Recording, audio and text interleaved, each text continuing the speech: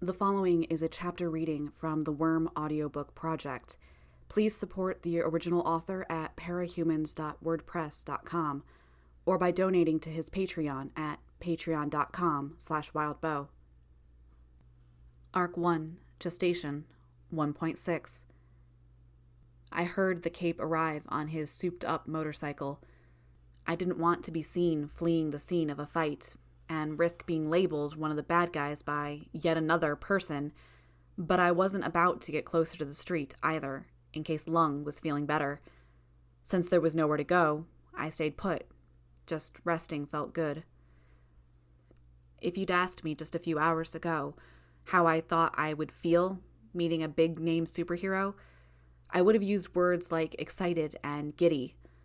The reality was that I was almost too exhausted to care.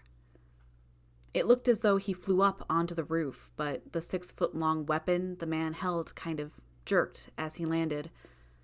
I was pretty sure I saw the tines of a grappling hook retreating back into the end of the weapon.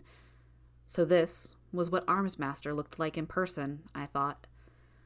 The largest superhero organization in the world was the Protectorate, spanning Canada and the States, with ongoing talks about including Mexico in the deal.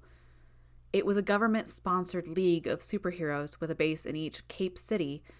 That is, they had a team set up in each city with a sizable population of heroes and villains. Brockton Bay's team was officially the Protectorate East-Northeast, and were headquartered in the floating force field-shrouded island that you could see from the boardwalk. This guy, Armsmaster, was the guy in charge of the local team. When the core group of the top Protectorate members from around Canada and the States assembled in that classic V formation for photo shoots, Armsmaster was one of the guys in the wings.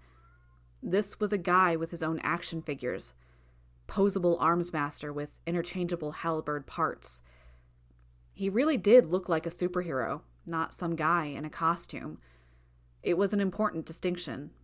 He wore body armor, dark blue with silver highlights, had a sharply angled V-shaped visor covering his eyes and nose. With only the lower half of his face exposed, I could see a beard trimmed to trace the edges of his jaw.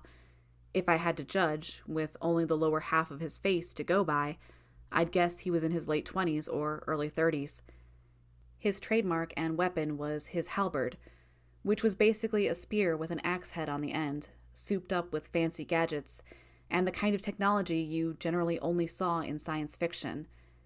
He was the kind of guy who appeared on magazine covers and did interviews on TV. So you could find almost anything about Armsmaster through various media, short of his secret identity. I knew his weapon could cut through steel as though it was butter, that it had plasma injectors for stuff the blade alone couldn't cut, and that he could fire off directed electromagnetic pulses to shut down force fields and mechanical devices. "You gonna fight me?" he called out. "I'm a good guy," I said. Stepping closer to me, he tilted his head. "You don't look like one." That stung, especially coming from him. It was like Michael Jordan saying you sucked at basketball. "That's not intentional," I responded, a little defensively. I was more than halfway done putting the costume together when I realized it was already looking more edgy than I'd intended, and I couldn't do anything about it by then. There was a long pause. Nervously, I turned my eyes from that opaque visor.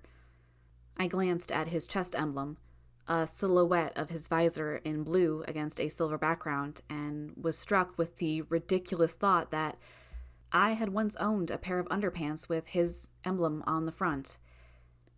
"You're telling the truth," he said. It was a definitive statement, which startled me. I wanted to ask how he knew, but I wasn't about to do or say anything that might change his mind. He approached closer, looking me over as I sat there with my arms around my knees. He asked, "You need a hospital?" "No," I said. "Don't think so. I'm as surprised as you are." "You're a new face," he said. "I haven't even come up with a name yet. You know how hard it is to come up with a bug-themed name that doesn't make you sound like a supervillain or a complete dork? He chuckled, and it sounded warm, very normal. I wouldn't know. I got into the game early enough that I didn't have to worry about missing out on all the good names. There was a pause in the conversation. I suddenly felt awkward. I don't know why, but I admitted to him, I almost died. That's why we have the ward program, he said. There was no judgment in his tone, no pressure, just a statement. I nodded, more to give a response than out of any agreement with the answer.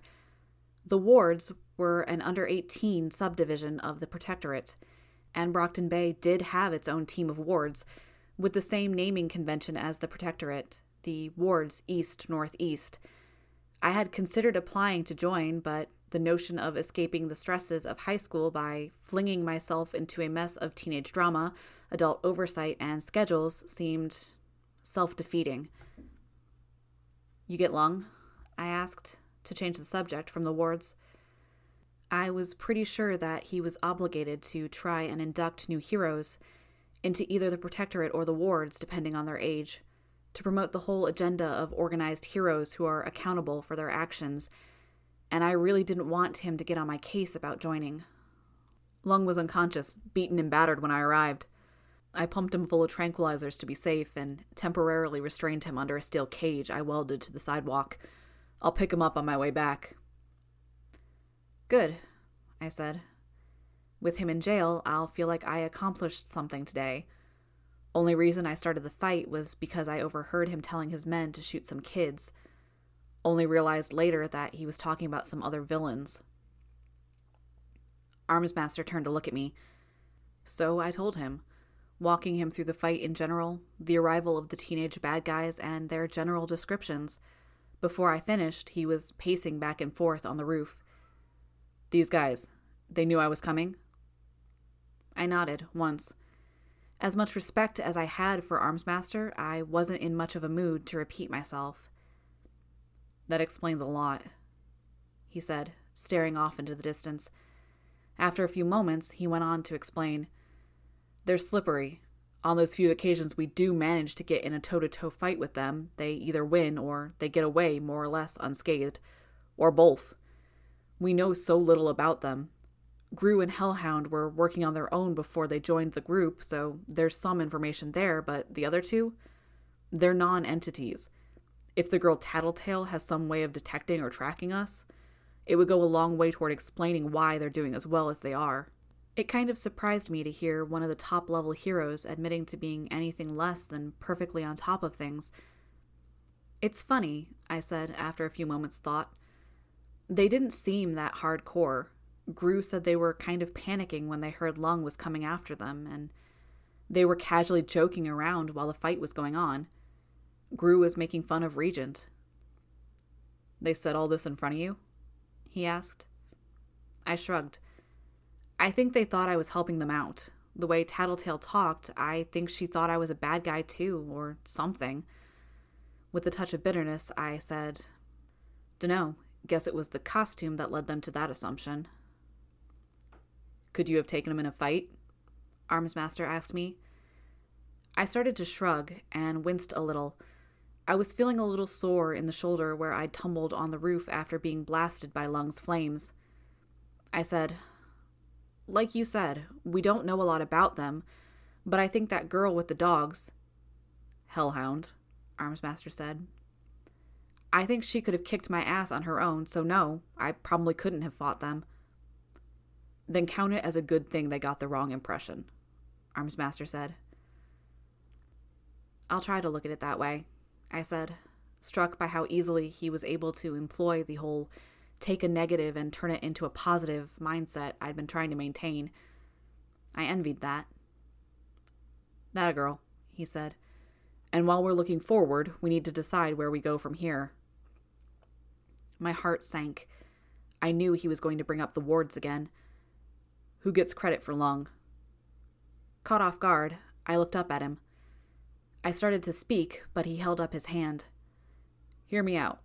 What you've done tonight is spectacular. You played a part in getting a major villain into custody. You just need to consider the consequences. Consequences, I muttered, even as the word spectacular rang in my ears. Lung has an extensive gang throughout Brockton Bay and neighboring cities. More than that, he has 2 superpowered flunkies, Oni Lee and Bakuda. I shook my head. I know about Oni Lee, and Gru mentioned fighting him. I've never heard of Bakuda. Armsmaster nodded. Not surprising. She's new. What we know about her is limited. She made her first appearance and demonstration of her powers by way of a drawn-out terrorism campaign against Cornell University. Lung apparently recruited her and brought her to Brockton Bay after her plans were foiled by the New York Protectorate. This is something of a concern. What are her powers? Are you aware of the Tinker classification?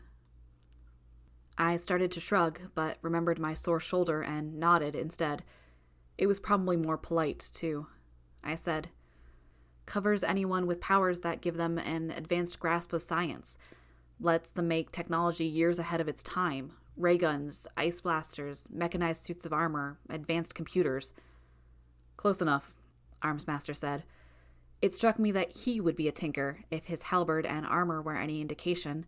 That or he got his stuff from someone else. He elaborated.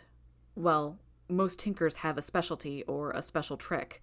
Something they're particularly good at or something they can do which other tinkers can't.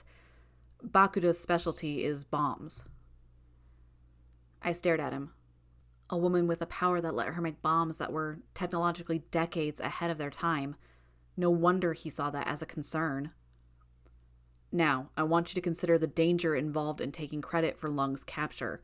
Without a doubt, Oni Lee and Bakuda will be looking to accomplish 2 goals, freeing their boss and getting vengeance on the one responsible.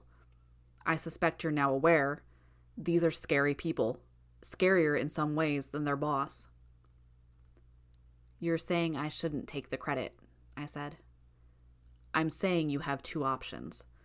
Option 1 is to join the wards, where you'll have support and protection in the case of an altercation. Option 2 is to keep your head down. Don't take the credit. Fly under the radar. I wasn't prepared to make a decision like that. Usually, I went to sleep at 11 or so, waking up at 6:30 to get ready for my morning run. At my best guess, it was somewhere between 1 and 2 in the morning. I was emotionally exhausted from the highs and lows of the evening, and I could barely wrap my head around the complications and headaches that would come from joining the wards, let alone having 2 insanely dangerous sociopaths coming after me. On top of that, I wasn't so ignorant as to miss Armsmaster's motives. If I opted not to take the credit for Lung's capture, Armsmaster would, I was sure. I didn't want to get on the bad side of a major player.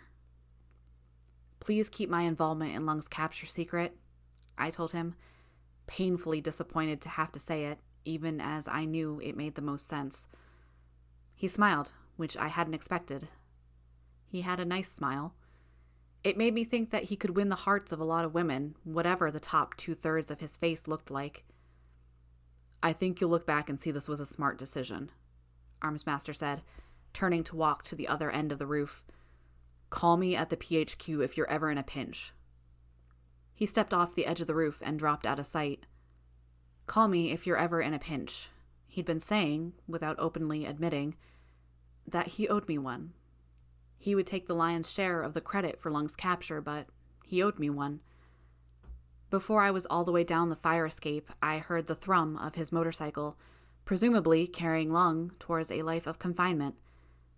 I could hope. It would take me a half hour to get home. On the way, I would stop and pull on the sweatshirt and jeans I had hidden. I knew my dad went to sleep even earlier than I did, and he slept like a log, so I had nothing to worry about as far as wrapping up the night. It could have gone worse. Strange as it sounds, those words were like a security blanket I wrapped around myself to keep myself from dwelling on the fact that tomorrow was a school day.